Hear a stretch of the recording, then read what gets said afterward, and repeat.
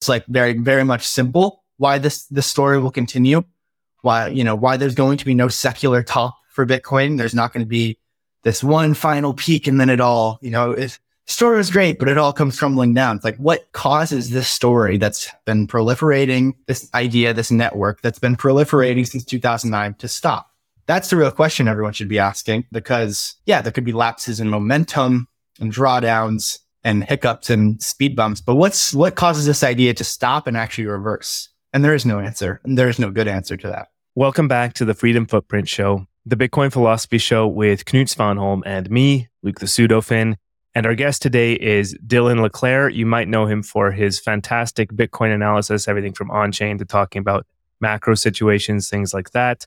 To be honest, we haven't really had someone who's that much of an expert in this topic on the show before. So really excited to have you. Dylan, welcome to the Freedom Footprint Show. Thanks so much, guys. Yeah, I'm really happy to be here and happy we could make this work. Yeah, good to see you, Dylan. Last time we saw you in real life was in Riga. We tried to pull off an interview there, but couldn't find the time. There's so much going on in Riga. So we're doing it now instead.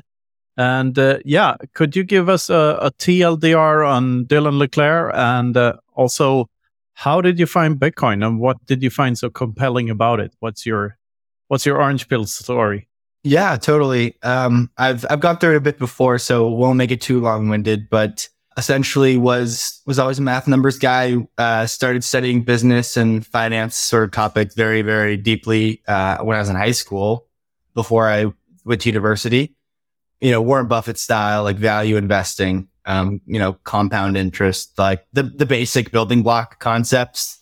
Actually, stumbled one of the first touch points with Bitcoin, other than like an ICO bubble that someone kind of in my family went through, was actually Preston's show, which was funny enough, but didn't like go full orange pill. I was familiar with some of the Bitcoin maximalists on Twitter, but wasn't like fully down the rabbit hole.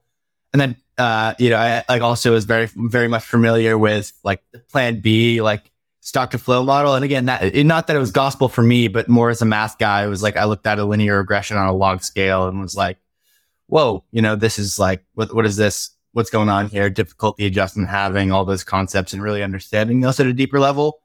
And then COVID happened. And I'm in the midst of, Ray Dalio's debt cycle framework, short-term debt cycle, long-term debt cycle, these long macro cycles, the rise and fall of empires, the fourth turning concepts. And, there's just this system, this network, this protocol that's seemingly, living and breathing, dynamic, never dies, can't kill it. And it just clicked. So I left school, went all in on Bitcoin, not because I had a job in the space. I didn't.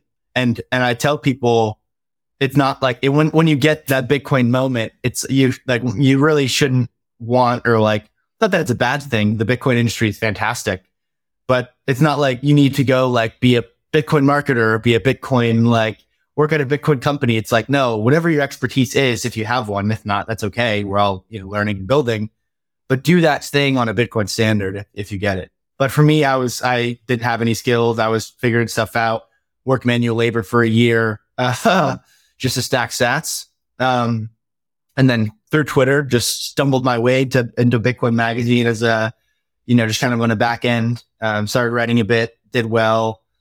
Twitter, some shows, then all of a sudden kind of stumbled my way into a cool role in the space of just, looking at data and analytics, kind of the convergence of Bitcoin and macro finance. And it's cool because, someone like myself, pretty young, doesn't have, the traditional credentials of, the Wall Street path. I had no MBA. I don't even have a bachelor's degree, but I think it's more about the merit of your ideas. Right. And so Bitcoin has obviously done very well. It's gone, it's had its ups and downs, but for me, it's less about where Bitcoin trades today, tomorrow, next week, next year, more about this overarching thesis that I have and that many of us have and share, that there's a huge problem in the world, the money's broken, and there's really, you can have a solution or an idea, but Bitcoin is basically, in my opinion, in my view, the most pure form of like an engineering solution to this problem. So that's kind of what I've gone all in on, from a career standpoint, from a social standpoint, from a reputational standpoint, and from a financial standpoint. I'm all in on that idea. And, that brings us here, I guess, is the short version of it.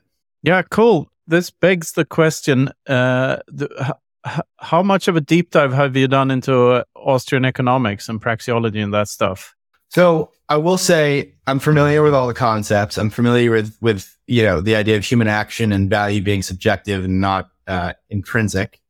But I haven't read the texts, or at least some parts of them. But I haven't gone down a full Mises textbook or down that rabbit hole of sorts. But I'm familiar just from the schools of thought of like the Safedines, Pierre Richard, the Wittsteins, Nakamoto Institute, that whole subset of Bitcoiners. I'm very much familiar with all of that, but yeah, could probably touch up on some of the original texts though, admittedly.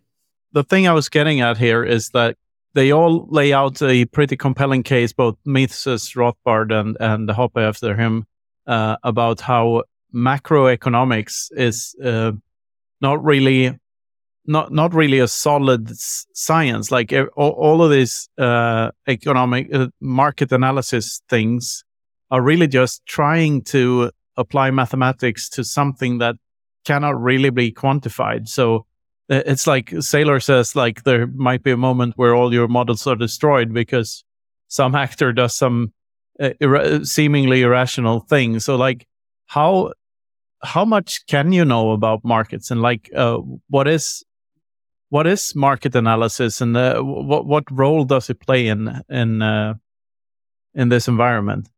Yeah, so I actually have a book here. It's actually probably the opposite of what you'd think of in terms of Austrian economics, and I think he's a pretty terrible person, but I really love the concepts here. It's The Alchemy of Finance by George Soros, and it talks about like the theory of reflexivity, and it's essentially like the traditional thought model of like, okay, input output is flawed, or of a efficient market is flawed when when something happening actually changes the likelihood of that event happening in the first place. Or like, for instance, like, let me give you a good example. And this maybe isn't even the perfect example of it, but Bitcoin is as this idea, as this monetary asset is just this tiny little thing. It's a speculative little thing in the corner of the internet worth $1 million. And once Bitcoin becomes $10 million or $100 million, the liquidity of Bitcoin improves, the adoption improves, and the idea, and maybe in everybody's mind, of Bitcoin actually becoming a money that could be used for global settlement and global trade becomes more likely, and the technology becomes more more efficient, becomes more widely adopted, their liquidity improves, etc. So the reflexivity of Bitcoin's likelihood of actually proliferating and becoming the global money increases, right? And so that's almost a reflexive idea, but that can be applied to anything. That can be applied to equity markets, that can be applied to currencies, that can be applied to, whatever it may be. And I'm not explaining it in the right way, but I think oftentimes like that's very much fascinating. But macroeconomics as an idea is often actually just trying to imply essentially human action or some form of central planning. And I totally recognize that. That's the flawed system we live in. A lot of this stuff, this cycle sort of stuff in the macro world is essentially trying to predict, when the central planners or when the, government central banks are going to act, right? And it's like this game of chicken of like, okay, when is the tightening or the easing or the, intervention coming? And, for what it's worth, and maybe this is, maybe one of the core problems of society that Bitcoin ultimately fixes or roots out of is that there are people that are, worth billions, hundreds of millions, untold amounts of money based on just playing these games, right? Of just numbers on a screen, right? Like I can just know these cycles. I can borrow a bunch of money. Or not even know, but like influence these cycles, borrow a bunch of money, financial engineer my way into immense amount of wealth without actually like producing anything, right? So there's many examples of that. So macroeconomics, like it totally is a pseudoscience. There's no, like, it's not like there's a Pythagorean theorem of like A squared plus B squared equals C squared. Like there's not actually one equation or rule, right? It's just kind of the evolving, meshy sort of framework of ideas that kind of can be interpreted however you wish. But there are true principles, right? There are things that are unavoidable. Gravity will always apply. So I think, there is some grounding in reality, but less so than I think many people, including maybe myself, as I sometimes present it, would like to let you believe, right? Everybody's trying to figure this fucking game out. Excuse my French. Excuse my French on it. I don't mean to. Your French is beautiful. But it's a total guess. It's total guesswork. No one actually has the answers. And same even in, Bitcoin or whatever, right? It's like, 58K is programmed, it's like, well, no, it's not actually. Plan B's model is a model. It's not like it was never gospel. There's nothing that just because the halving happens doesn't mean number go. Like these things, are all of us, humans on a spinning rock trying to figure something out and just guessing with patchwork. Nothing is actually, you can't actually program human action like that. But directionally, obviously, I agree with a lot of this stuff. Yeah, this all reminds me of a recent article by Armand the Parman that I read about how there are 3 types of Bitcoin accumulators, and he categorized them into 3 subcategories. The first is miners, the second is traders, and the third is hodlers. And the miners can, of course, also be hodlers if they are profitable enough to keep some of their Bitcoin. Of course, they have bills to pay. The traders just want to do this analysis thing and buy and sell and try to buy low and sell high. While the hodlers are those of us that think that you don't need to learn how to trade Bitcoin. You need to learn how to not trade Bitcoin. That's a better strategy. Over time, if you look at your average trader and your average hodler, the hodler has outperformed the trader by orders of magnitude over the last 10 years. There's no question about it.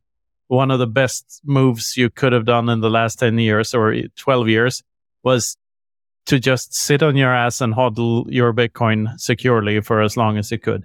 That outperformed almost any type of trading that anyone at did. Any price, right? At any price. At any price. And this, I believe this will always be true, at least until hyper-Bitcoinization, this thing, this mechanism.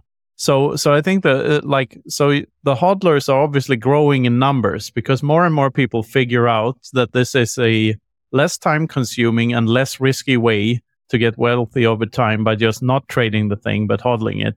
So the amount of traders in relation to the amount of hodlers is going down. And also people think that we can't see this kind of exponential growth the next 12 years. We've already seen it here the first 12 years or 14 years, Bitcoin going from $0 to $40,000 or something at the time of recording here.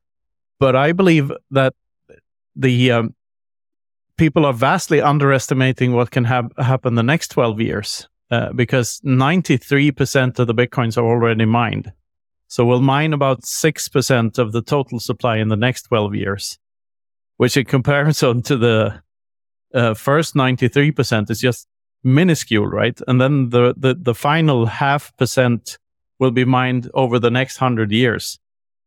So the SAT squeeze is real. And people seem to underestimate this thing so much because, the human brain is just not wired to think in exponentials. And this is like an inverted exponential, if you will. What are your thoughts around that? That is this how it works? Is all we need a higher percentage of hodlers versus traders? Yeah, I think so-called traders are just a natural consequence of Bitcoin's monetization. A lot of the trading is just a wash. It's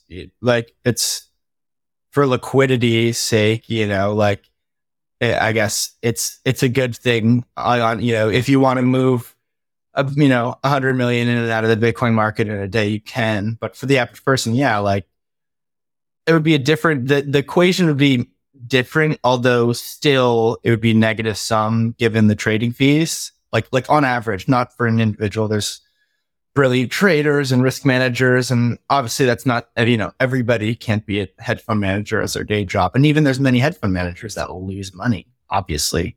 But if you just account for one, trading fees. So let's just say this is like an oversimplification. But let's just say it's 1% on each side of a buy and sell, or like even 10 basis points, 0.1%. That's net negative. That's a negative sum game on average, right? Because the exchange is extracting some. And then you account for Uncle Sam, right? Who doesn't, if you're selling for a loss, you can obviously, maybe account for some of that, and carry over those losses, but you account for the gains, and depending on where you live, they take 20, 30, 40, 50%. And then, you make a bunch of money in dollar terms, but in, Bitcoin terms, you have to be masterfully skilled, manage your tax burden, your cost basis. Maybe you use some derivative hedging instrument to not affect your cost basis, and then, instead just like, hedge off some risk. But then again, it's like you're getting into all these esoteric games. Maybe it works, maybe it doesn't. So hodling is the best, for most people. If you think about what the next 10 years looks like in terms of performance, well, it's pretty much impossible to go from, to see the relative performance that you saw from $1 to 40,000, or even 100 to 40,000.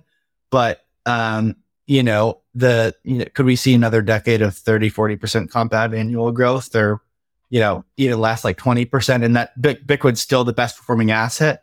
Yeah, of course you could. And I think that the more you grow, as Bitcoin hypothetically turns from a 1 trillion or $800 billion asset today to a trillion, 5 trillion, 10 trillion, well, all of a sudden the leaps and bounds from 10 to 100 trillion are less about the BTC numerator and more about the USD denominator as we accelerate this process.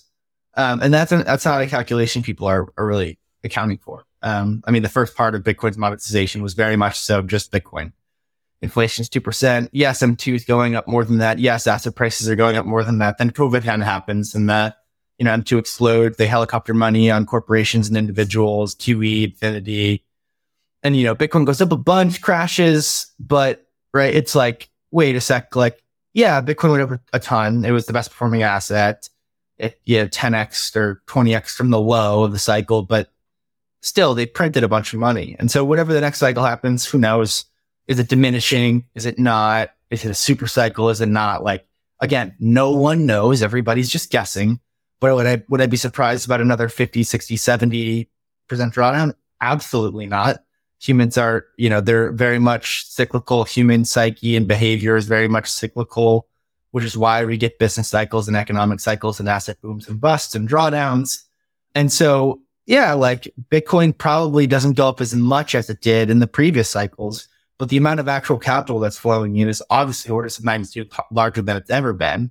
And there's not that many coins going around. I mean, you're always going to see, right? The idea of the hodler is a strong one, and it's true. We can see it in the data.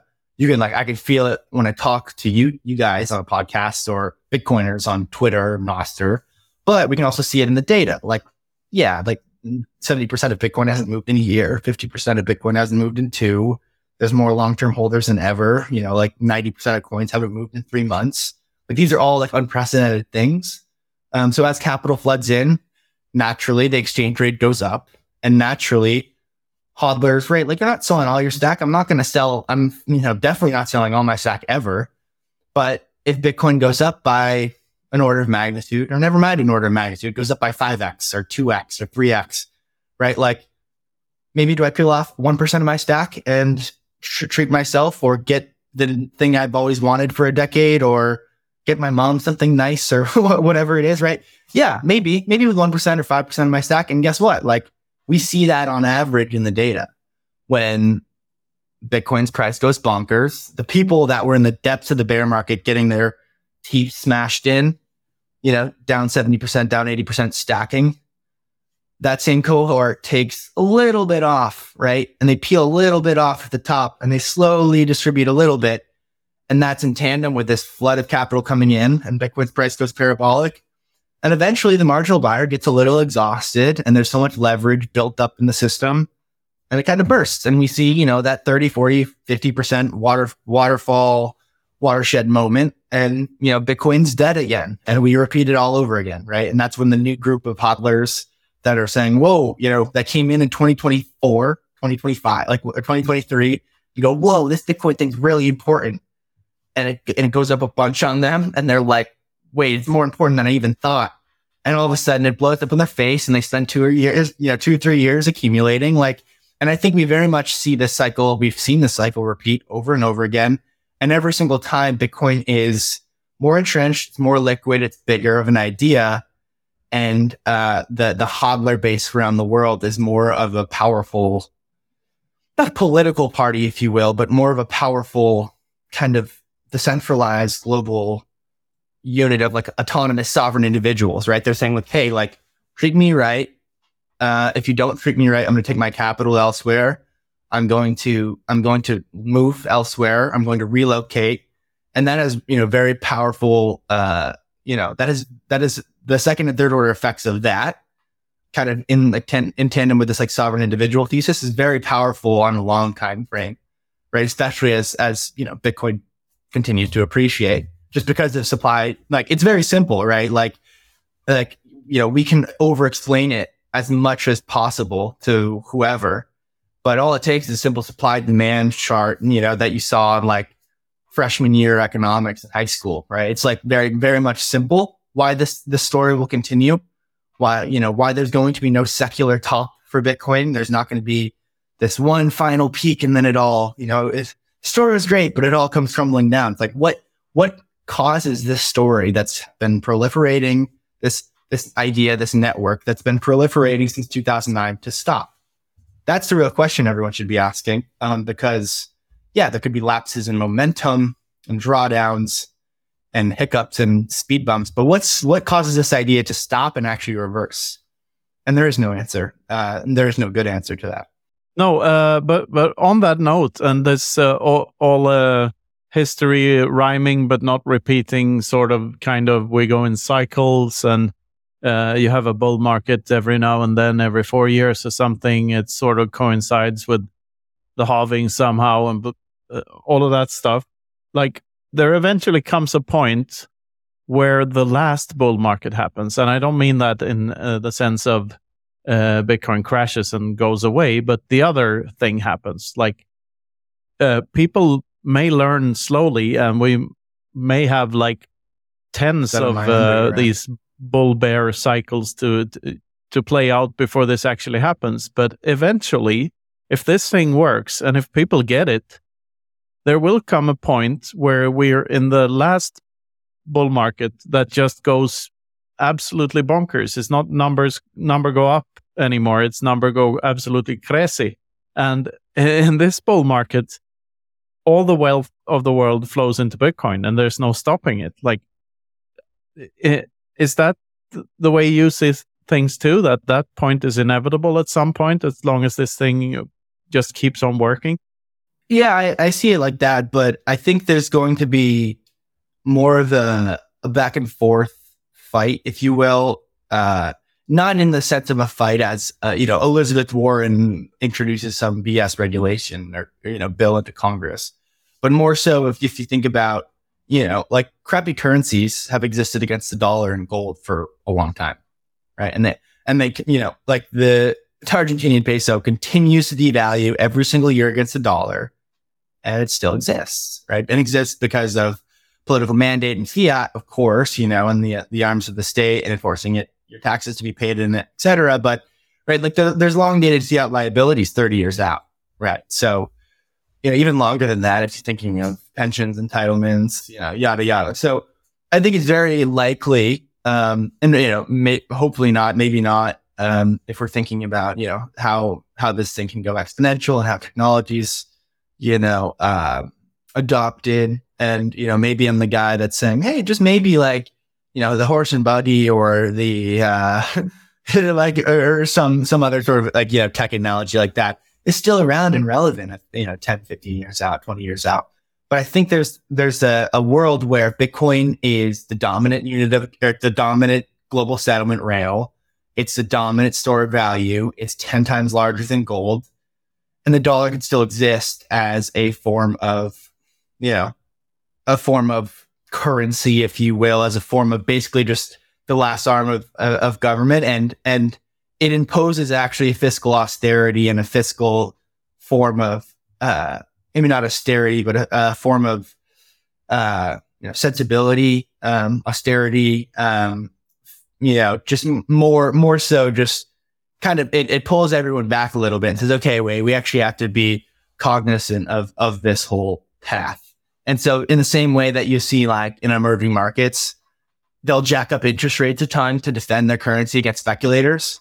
Well, people don't like to think of that, but like Michael Saylor is the most pure example of this. When you think of like, okay, he's going to borrow $1 billion he's borrowing $1 billion convertible notes at zero, right? And he's giving people an option to sell equity, or just, borrowing at zero, paying 7 years later. And then he borrows $600 million in the junk debt market at 6%. Well, at a micro scale, right? Like, let's just say, and I don't, but let's just say I have $100,000 of student debt. I don't. I took 1 year of school, had good grades, have no debt. But let's just say I was the typical Zoomer, right? And I had 100,000 or whatever of unsecured student debt that I can't default upon at 4% interest or 5% interest or whatever it was, because it was a few years back. Well, I'm someone that thinks for the long term. Instead of paying down, my student debt, I make the decision that, that my 60-year-old financial advisor may say is risky, but instead of paying that all down in principal, pay the interest, pay a small amount of principal, but I'm stacking Bitcoin, right? I'm stacking Bitcoin, putting Bitcoin away, stacking for cold storage.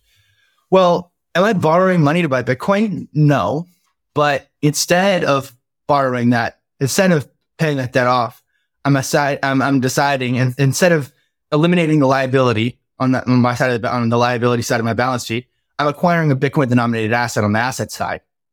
So indirectly, right, like dollars on my personal balance sheet are fungible, right? I understand, right? Like if you have a mortgage per se and you don't pay that fully off and you buy some Bitcoin while still having that mortgage, you're not borrowing money to buy Bitcoin. But instead of extinguishing that liability, you're acquiring the Bitcoin denominated asset. In a way, that's, if you think of, your personal balance sheet as fungible, you're borrowing money to buy Bitcoin, right? Instead of you're deferring, you're paying interest on that, and you're acquiring the Bitcoin denominated asset. So all of us, any of us that have Bitcoin and debt, are acquiring the Bitcoin asset and ignoring the dollar liability. And that at a societal scale, as this economic system continues to, require perpetual credit expansion, as these historic debt levels continue to require financial repression, inflation above interest rates, because that's the reality. I mean, the last year aside, they're going through this tightening cycle. Everybody's thinking all is well, but it's unmanageable. So they need more inflation. They need more units in the system. It's just a fact. It's just it's a math equation. It's not even a macro equation. It's a math equation. You have to inflate away the currency. And so from this, if you're thinking about how the dollar, and I would say the dollar is the strongest, obviously, of all the other currencies, the euro, the yen, the yuan, the ruble, whatever currency you want. But they can very much exist. But they'll be, if not not to say worthless, but near worthless on a year-over-year basis forever, right?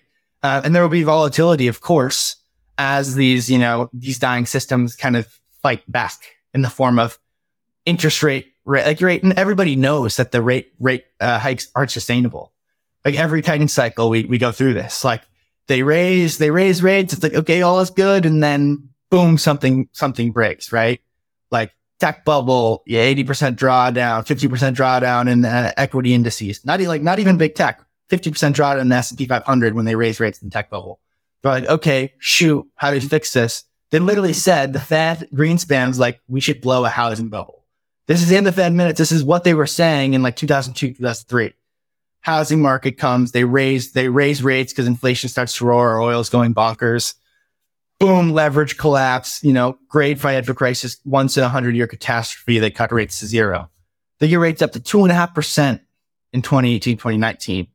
For the corporate bond markets, like, oh boy, we have a big problem. 2019, they're already cutting rates. Repo market blows up. They start expanding the balance sheet before COVID. BlackRock's like, hey, next down cycle, we need to go direct from governments to households with stimulus, because we've done a decade of rates at zero And when rates are at zero again, they're not going to have any sort of leverage. We're not going to have any sort of like oomph for our easing. So we're going to need to go direct to households. 6 months later, COVID, $10 trillion in the system. So like this reality that yes, there needs to be perpetual credit expansion. Yes, the dollar is going to continue to devalue against everything you care about. True. But there's always going to be, I think, and as Bitcoin becomes more valuable, it's going to play a bigger and bigger and bigger and bigger role and more directly represent the devaluation in fiat and the devaluation of the dollar more purely, I think, in my view, right? Instead of just being this uncorrelated thing that's just booming and busting. When Bitcoin's a $10 trillion asset, when Bitcoin's a $50 trillion asset, hypothetically, we're in this world, it's going to tick for tick match the market's expectation and the actual dollar devaluation in the system.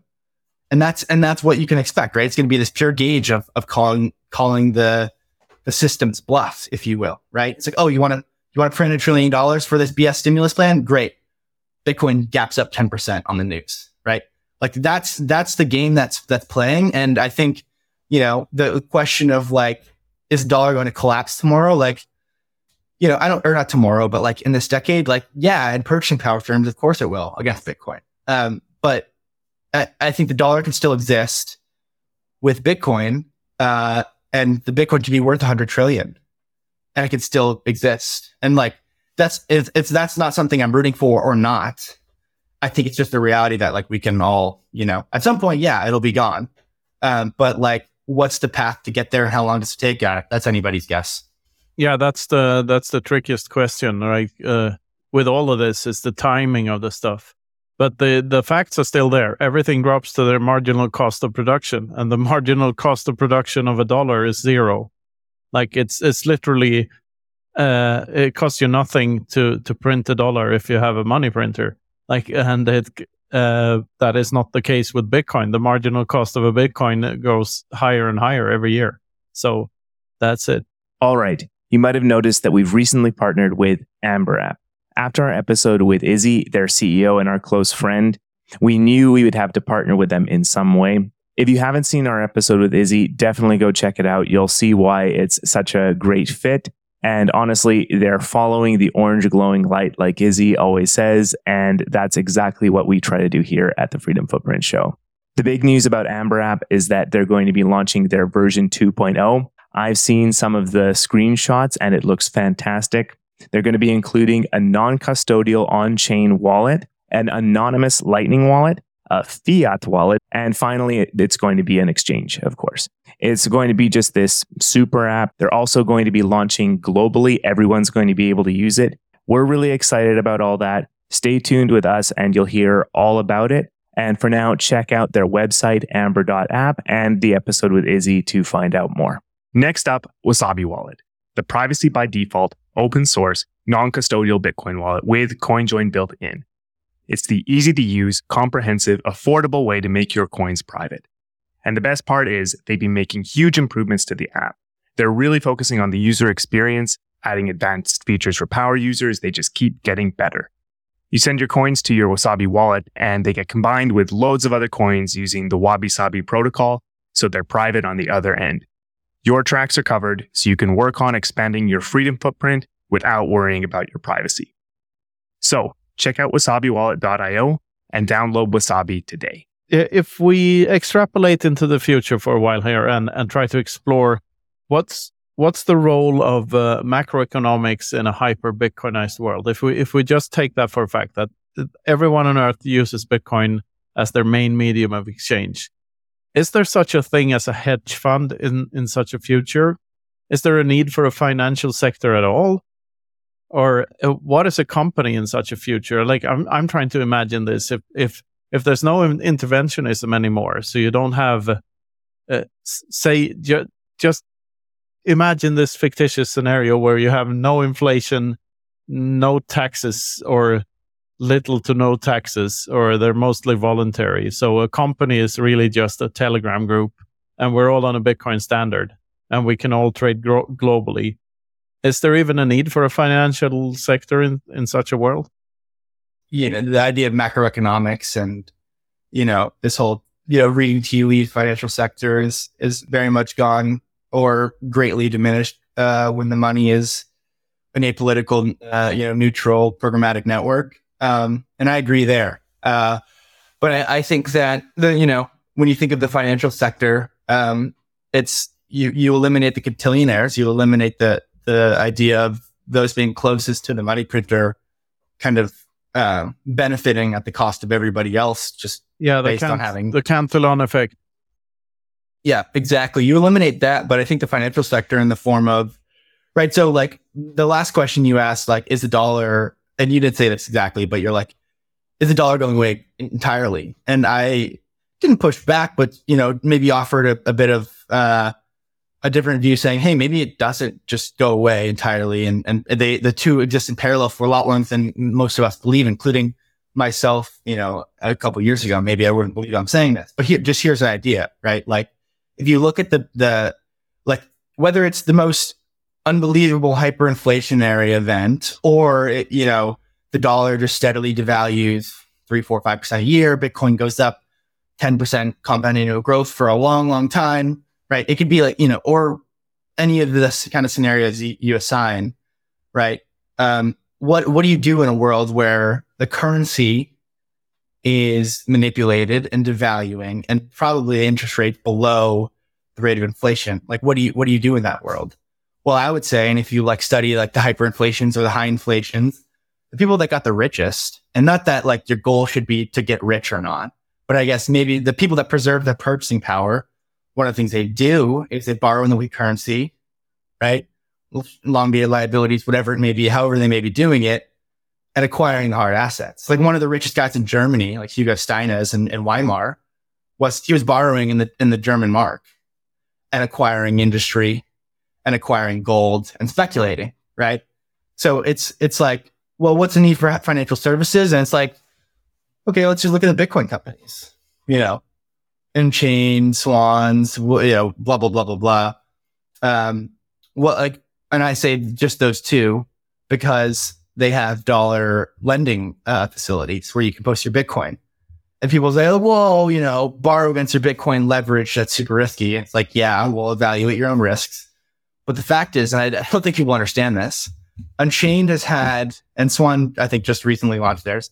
Unchained has had a dollar lending facility against Bitcoin since 2017. And the interest rate's high. Yeah, it is. So if you can get, a cheap cost of capital elsewhere without collateralizing your Bitcoin, fantastic, great for you. But the reality is this world doesn't require, I don't need a credit score, right?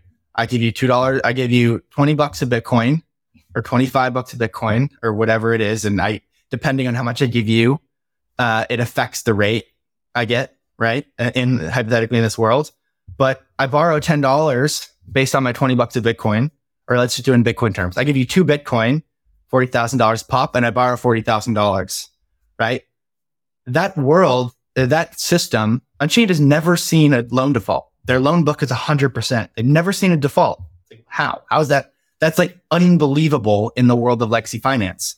The recovery profile is 100% and it takes 2 minutes, right? What's the recovery profile on subprime auto loans? What's the recovery profile on commercial real estate, right? There's nothing like this exists where I can liquidate you in an orderly manner. But before that, I can say, hey, do you have more collateral to post? Hey, can you pay some down? Hey, Bitcoin's exchange rate dropped, right? So in a world where the dollar still is around, yeah, financial services will exist, right? Hey, I have a bunch of Bitcoin because I've been accumulating for years. I would like to buy some Apple stock, or I would like to buy some MicroStrategy stock, but I don't want to sell my Bitcoin because I don't want to pay taxes. And I don't want to, or I just don't want to relinquish my HODL, right? It's like, okay, well, hey, put some Bitcoin in the brokerage account you can borrow against and you can buy some Apple stock, right? That's something that I would find valuable. And so financial services absolutely will exist. Just yesterday, 2 days ago, I think a week ago, and I posted about it and I kind of was bearish on it. But Sam Altman, right, who, OpenAI CEO, got ousted, came back, famously is the WorldCoin, WorldCoin, very dystopian idea, is one of the co-founders there. But just recently announced $100 million private Bitcoin credit fund. It's like, okay, what does that mean? And it's basically what Genesis and a bunch of the Bitcoin yield companies were doing a while ago, right? Where they're looking to get Bitcoin denominated yields. And they're going to be taking directional risk to do that, of course. And it will blow, I said, likely to blow up by 2026. And it was kind of tongue in cheek, kind of satire, but also serious, right? Because the risk-free rate of Bitcoin is 0. But again, right? In a world where there is no risk-free rate, there is no Fed funds set by a board of, 12 men in a room, right? Well, then you're free to do whatever you may choose in that world. You're free to go to a financial service company and borrow and get dollars. You're free to directionally chase yield, and it's not yield in the same way that like there's risk in investing in junk bonds today, right? If I want to get a 10% yield, I can buy like IBM bonds, but they might default, right? So like, I think financial services will absolutely exist. It's just about the bedrock or the, structure it's built upon. It's not built upon, and there'll be many failures, and there'll be many collapses, and there will be many fractional reserve operations that all collapse. FTX collapsed, and all the Bitcoiners. I went to Pacific Bitcoin, November 2022, 2 days after FTX collapsed, and it was the most happy. Not happy in the form like FTX collapsed, like hey, let's party, but no one cared. Everybody was bullish. Everybody was super optimistic about the future. And then I talked with some of my, crypto friends and was talking to those people in those circles. And they're like, and even the macro people that I also am in the same room with, and I talk to frequently. And the sentiment was like, it's over, man. It's so over. Like it's done. There was a good run. We tried it. Crypto, it was great, but like backed it up, go home. I was like, what? Like, are you guys like seeing the same thing I'm seeing? Like, the guy was a fraud. Like this is great that we got him out of here. And so I think that we'll see that story repeat over and over again. But the need for like quality financial services, right? Like, especially in a world where the dollar exists, right? In a world where the dollar exists, then I don't ever want to sell my Bitcoin because I'm going to have to pay capital gains taxes. And like, I'm a U.S. citizen, so I pay tax no matter where I live anywhere on the globe. And to escape that, I have to relinquish my citizenship. So, do I want to do that? No, I don't want to do that. Maybe will I want to do that in the future? Sure. But like, I'm going to pay my taxes because I don't want to go in prison, right? Obviously, as would any logical, rational person. So in that world, like, I don't have interest in selling my Bitcoin. I'm just going to, if I need to, borrow against it and invest it, right?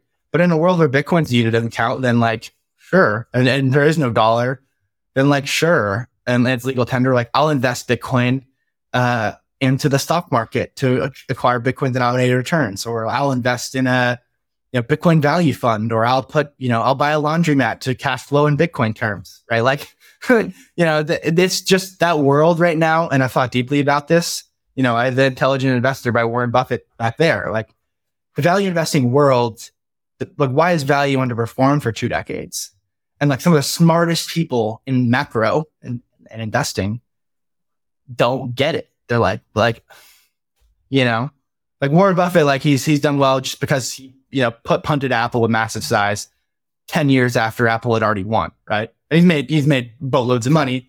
But besides that, like value is deeply, deeply, deeply underperformed for 2 decades. And, I would posit that, hey, maybe like your ruler keeps changing. Like you're saying like, hey, this is valuable. This is a good use of my capital. And you continue to underperform the people that just punt NASDAQ at any price. It's like, well, I wonder what could be the cause of that. And the exciting thing for me is that value investing, real finance, economics, real economic calculation returns in a world where the money isn't broken. So that was a long-winded, I kind of threw a lot at you there, but I think that's what I'm thinking about. Yeah. I don't believe that financial services nor the dollar will go away anytime soon. I'm just trying to I'm fishing for what happens after that, because that's the part that I find interesting to it's my hobby to think about, like what happens after hyper-Bitcoinization.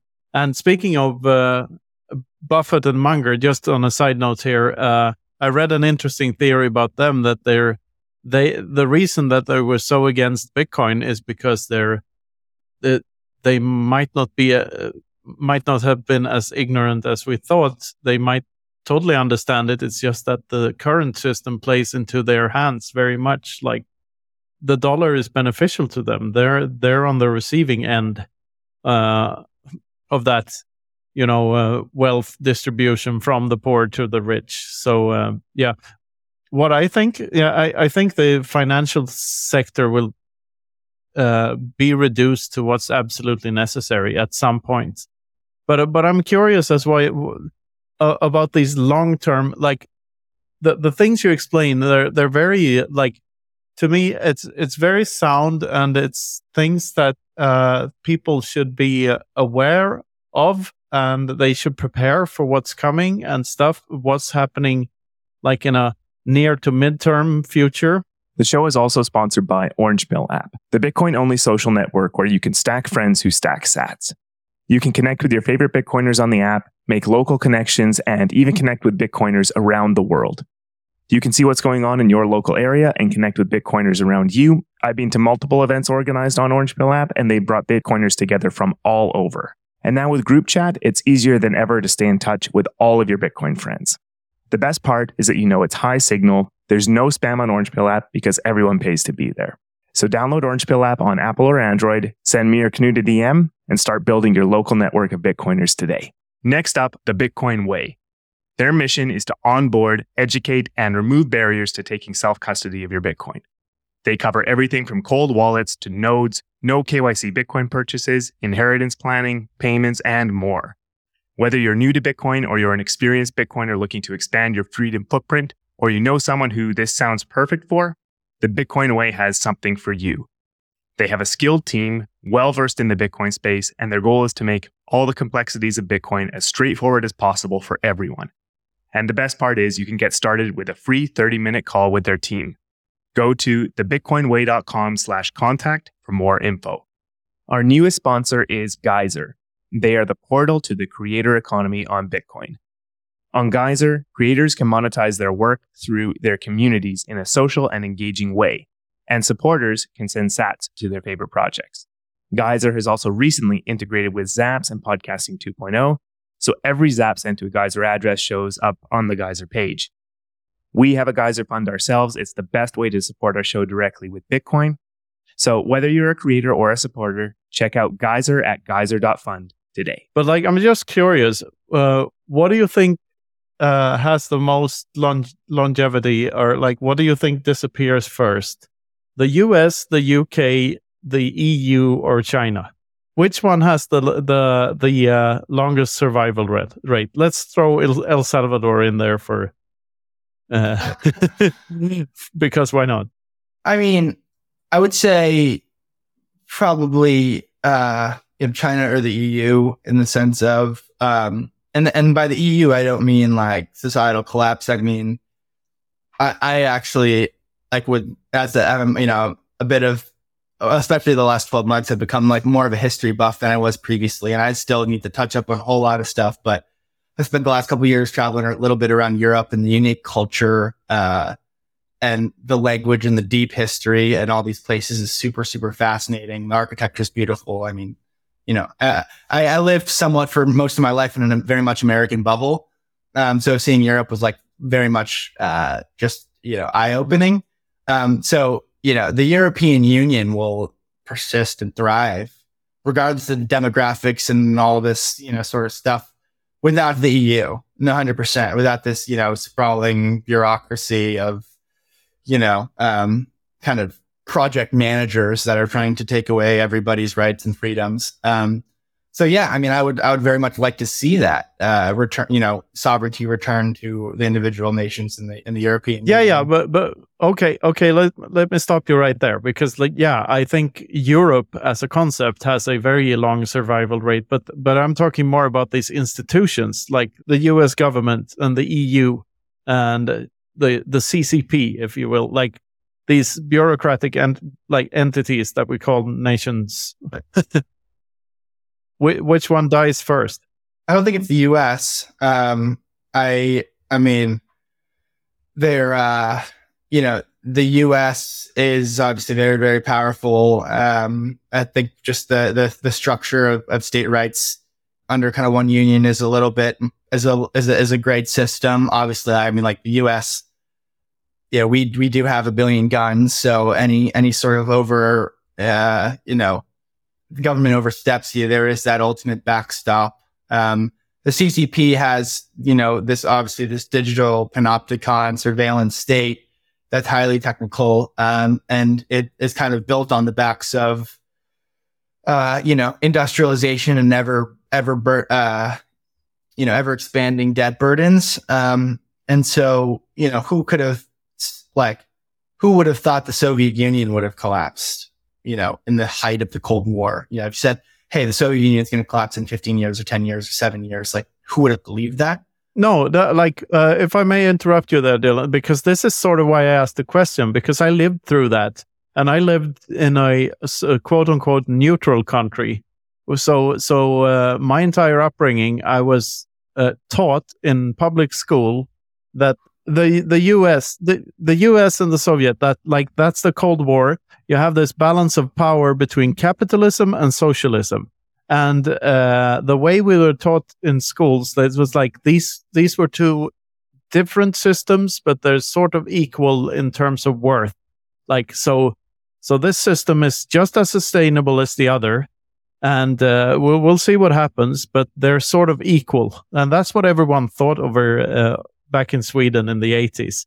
So no one saw the fall of the Soviet coming, and that's why I'm so fascinated about this, because I don't think anyone ever predicts empires falling. Like, in hindsight, it was obvious because the Soviet Union was basically just a giant prison for 70 years, and people were starving and not doing shit. So it had to collapse at some point because it was unsustainable. Like, totalitarianism doesn't work in the long run. But I think it's a little harder to predict with the powers that be today, because we're like here in Europe, it's sort of like the East is the new West, because the former Soviet states are much more inclined to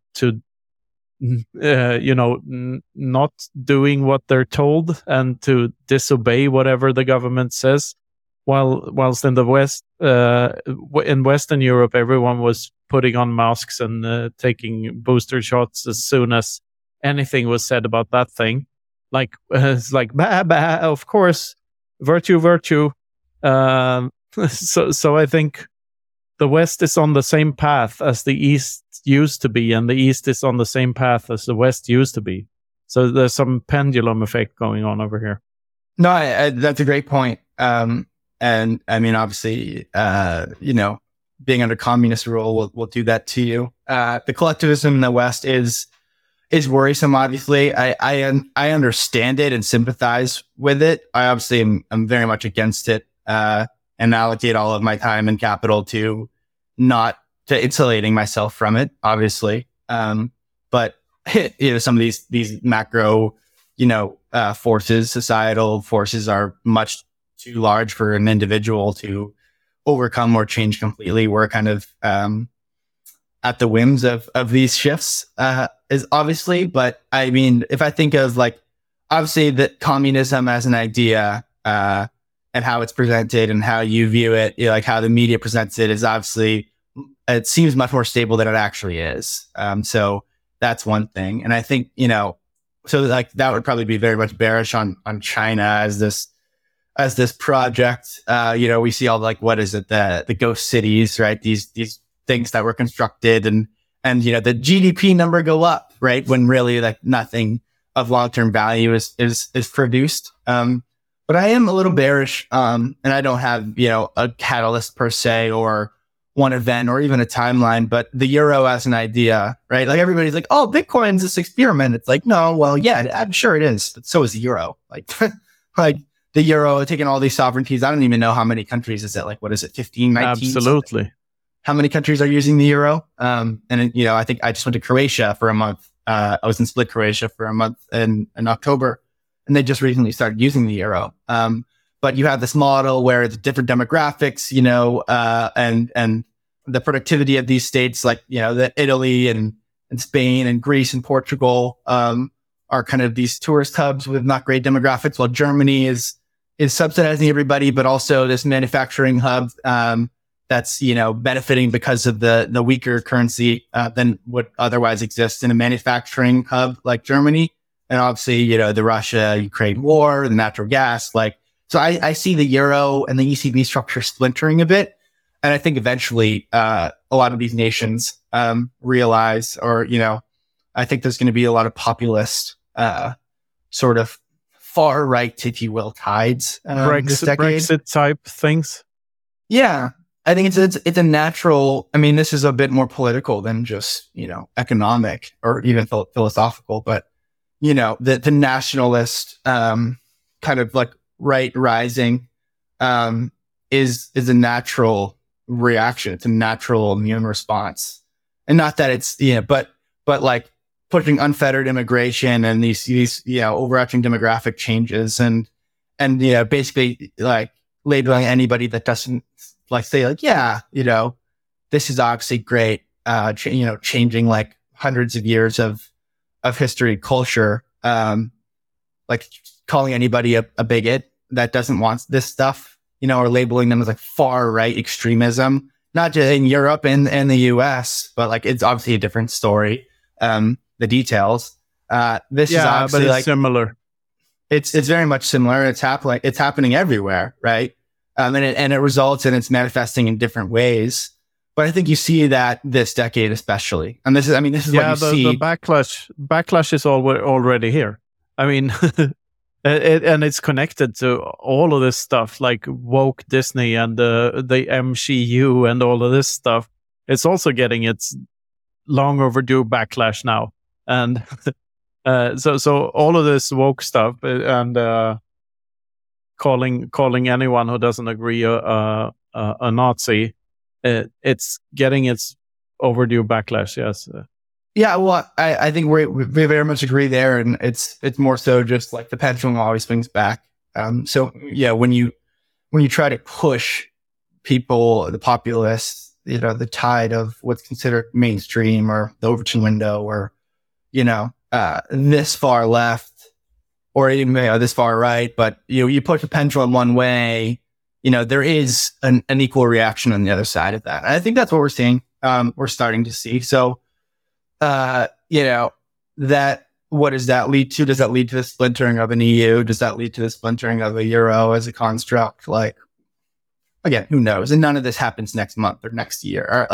But it's a slow process, but it's a gradually then suddenly process, I think. And we're in one of those time periods. Like there's decades where nothing happens, and there's a saying there. There's decades where years happen, or I don't even know what to say, but we're in the years where decades happen now. And certainly we're living in interesting times. And so, and a lot of this I think is very much intertwined with these, these debt cycles, right? These 80-year debt super cycles, these, the rise and fall of these powers, right? I think everything's very much intertwined and connected. And the West, as this global hegemon, is obviously still, the US and the West broadly, NATO is obviously still the power at large. But if you just rewind to 20 years ago, right? Or like, let's just say post collapse of the Soviet Union, 1990s, right? The US and I guess just the West broadly was the largest absolute and relative hegemon the world has ever seen in recorded history.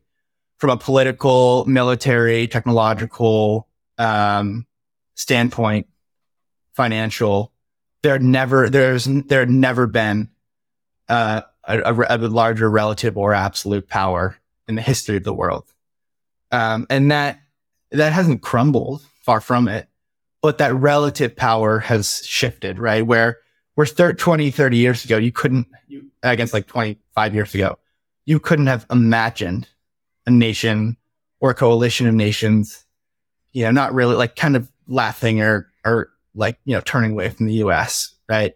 or like OPEC and Russia, right? Like coming together and talking oil while the US isn't in the conversation. Like that is unimaginable. Or trading in yuan, like these sort of things, right? And that happening kind of tells you like not the state of things, and not that collapse is like absolutely imminent, but more so that the power underneath the surface has been relatively shifting, right? And so, what results of this, like culturally, militarily, financially, right? These are like huge questions, but I think, a lot of this coming to the head at the same time, like, is certainly not a coincidence. No. You said a thing about, Germany is subsidizing the pigs countries.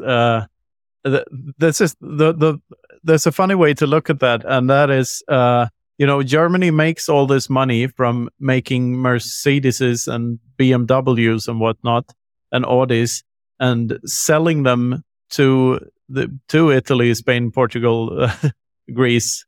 It's just the problem is just that these countries can't afford them really, so they take on a lot of debt, and then Germany has to bail them out. So what's really going on is that they're getting the BMWs at a discount through a giant maze of bureaucracy. But that's what's really going on. So you're redistributing resources. So the Germans think that they get well paid for their BMWs, but in reality they don't, because they have to pay the debts. And now they have other debts to pay as well as we move into the next decade. But that's another story for another time. The European economic model is always fascinating to look at, and it's always, every once in a while I catch myself, whether I'm in the debate myself or just reading third party commentary of like someone comparing like the economic model of like a Scandinavian nation with the U.S. and they're like, but they look at their healthcare, or like look at their murder rate, or like, and I'm just like, oh, you're comparing a small homogenous nation, in the European Union of 6 million people to this sprawling landmass of 360 million individuals. Okay. It's like, it's just it's always an interesting combo where that leads. But I agree. And if Sweden was a state in the US, we would be in the bottom 5 states in terms of GDP. So there's that. And also, like other interesting facts, Democrats promote this Scandinavian model to be so like a role model for the rest of the world. But the thing is, in Sweden, where the model sort of comes from, 49 of the 50 biggest companies were founded before this whole thing started. So the models have not done nothing but extract the wealth that was already there and sort of put all the countries on the wrong path. So it's really kind of depressing that it's getting promoted as something that it isn't, because it's just a giant cost at the end of the day. I mean, and not to mention, like, and this is a much larger combo, but the whole European economic model is, that's like NATO, like the US provides their security budget. So it's like, if, it's like, oh, why don't they get free healthcare? It's like, oh, well, the deal is the US is the world's policeman, big brother. And, so all these European nations can have, this or that. And, without if they had to provide their own military and they had to, secure their own trade routes, like this looks like a different nation, obviously. But that's never in the discussion. Then again, a big part of the relative success of the US compared to every other nation state is just the fact that you went off the gold standard in 71, and therefore you can print things out of thin air and pay for everything. Like, give me your resources and I'll give you this fictitious shit. Like, that's the success story there. And I think it's depressing. Maybe to take us in a slightly different direction here, talking about things collapsing and all this. Is there an optimistic angle here? Do you have hope for what Bitcoin can do for the world? What's your view on that? Yeah, absolutely. I mean, I think it's, I tweeted this yesterday and have already mentioned the sovereign individual, a couple of times today, but I believe Bitcoin as this piece of, property, or this asset that completely returns the property rights to you, the individual, is a great forcing function for governments and peaceful cooperation everywhere, right? If coercion is via technology removed from the bargaining table, right? This changes the power dynamic everywhere. It changes the logic of violence, if you will, right? Like you think about like every war, like the tanks rolled in, they come and take your gold, right? But if you come up to me with a gun and say, I'm going to kill you, give me your money, and I say, kill me, you're not having my money, right? Like that changes things. And that's never existed ever. And so I present this to you as, sort of a radical, individual, example, right?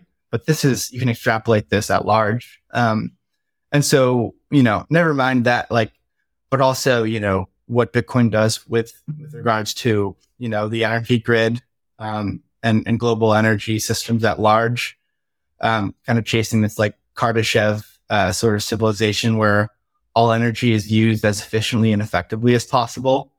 This sort of broader idea of human flourishing is a derivative of our ability to harness, and capture energy efficiently, right? Like, say what you will about the Industrial Revolution and its consequences on the human race, but it's if you think about living standards, quality of life, the average life expectancy. Like if you're pro humanity, you have to just accept as a fact empirically that energy, producing and utilizing energy, in any form, fossil fuels or not, is a good thing for humanity, right? It's raised our living standards.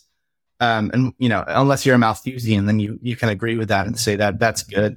And so an energy money, an energy currency, a direct incentive to monetize all waste energy in the world, every cubic foot of natural gas that otherwise would be flared, and methane that goes to the atmosphere. Instead, if we capture it and combust all of that energy, right, around the world, and we use it to secure a fundamentally sound monetary system, like what are the second and third order effects of such an idea? And there's only probably a couple 100,000 people on this small corner of the internet that have actually pondered that idea, at a deep level. So that's really exciting. And the consequences are profound. And we obviously don't really know what the result of all that is. So yeah, I'm super, super bullish and super optimistic. But also I think maybe the first half of the conversation, or the subsets of the conversation where we're talking about collapse, or maybe these more doomy scenarios are not a result of Bitcoin.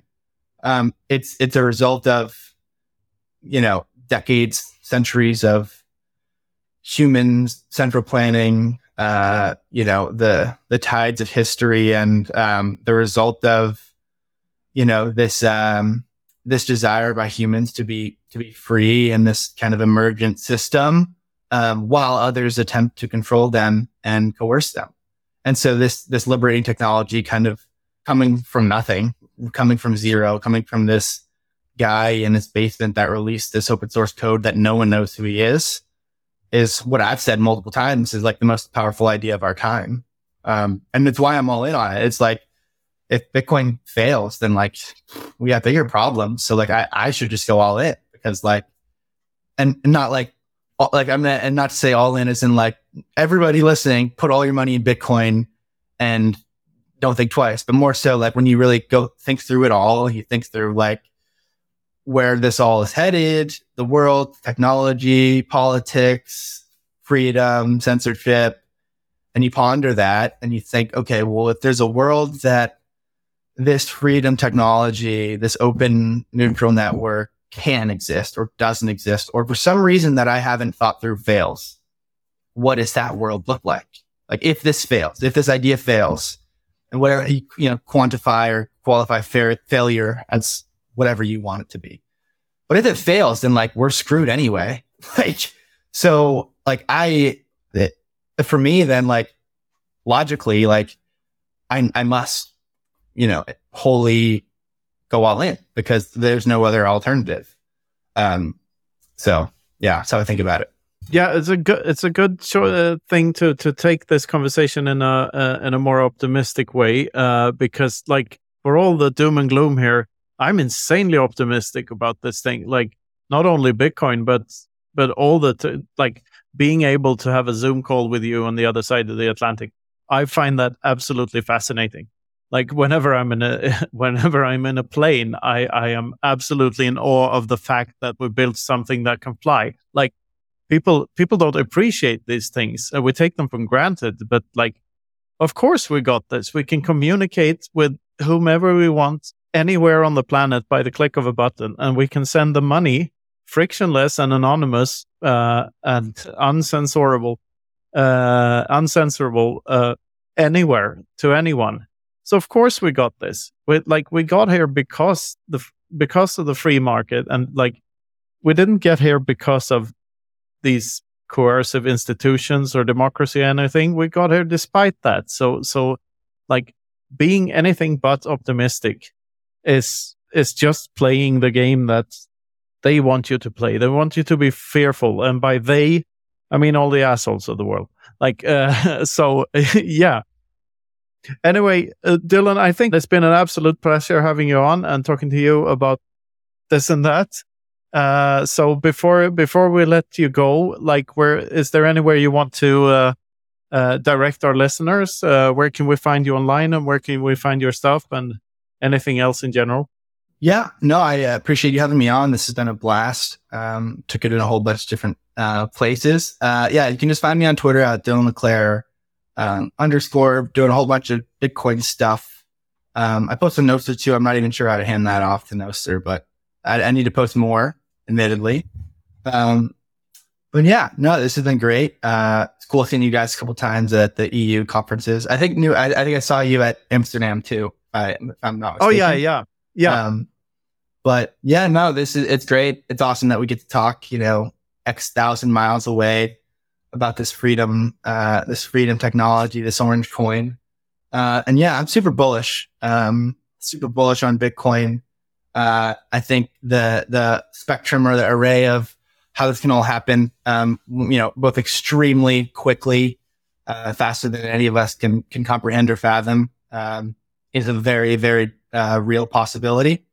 But likewise, who knows, maybe it takes longer than we expect, and we're just on this super small corner of the internet where we're very much obsessed with the thing, and we're right, but it takes a long time, or longer than maybe we'd want, for other people to come along and understand. And I think that's okay too. Freedom technology is important, and everybody that needs to understand it will at some point. So yeah, super bullish on the future. Just a quick question there. Are you coming to Madeira by any chance, to Bitcoin Atlantis? I am planning on it, yes. Great. Then we'll see each other soon. Looking forward to that one. Cheers, guys. This is fun. Thank you very much.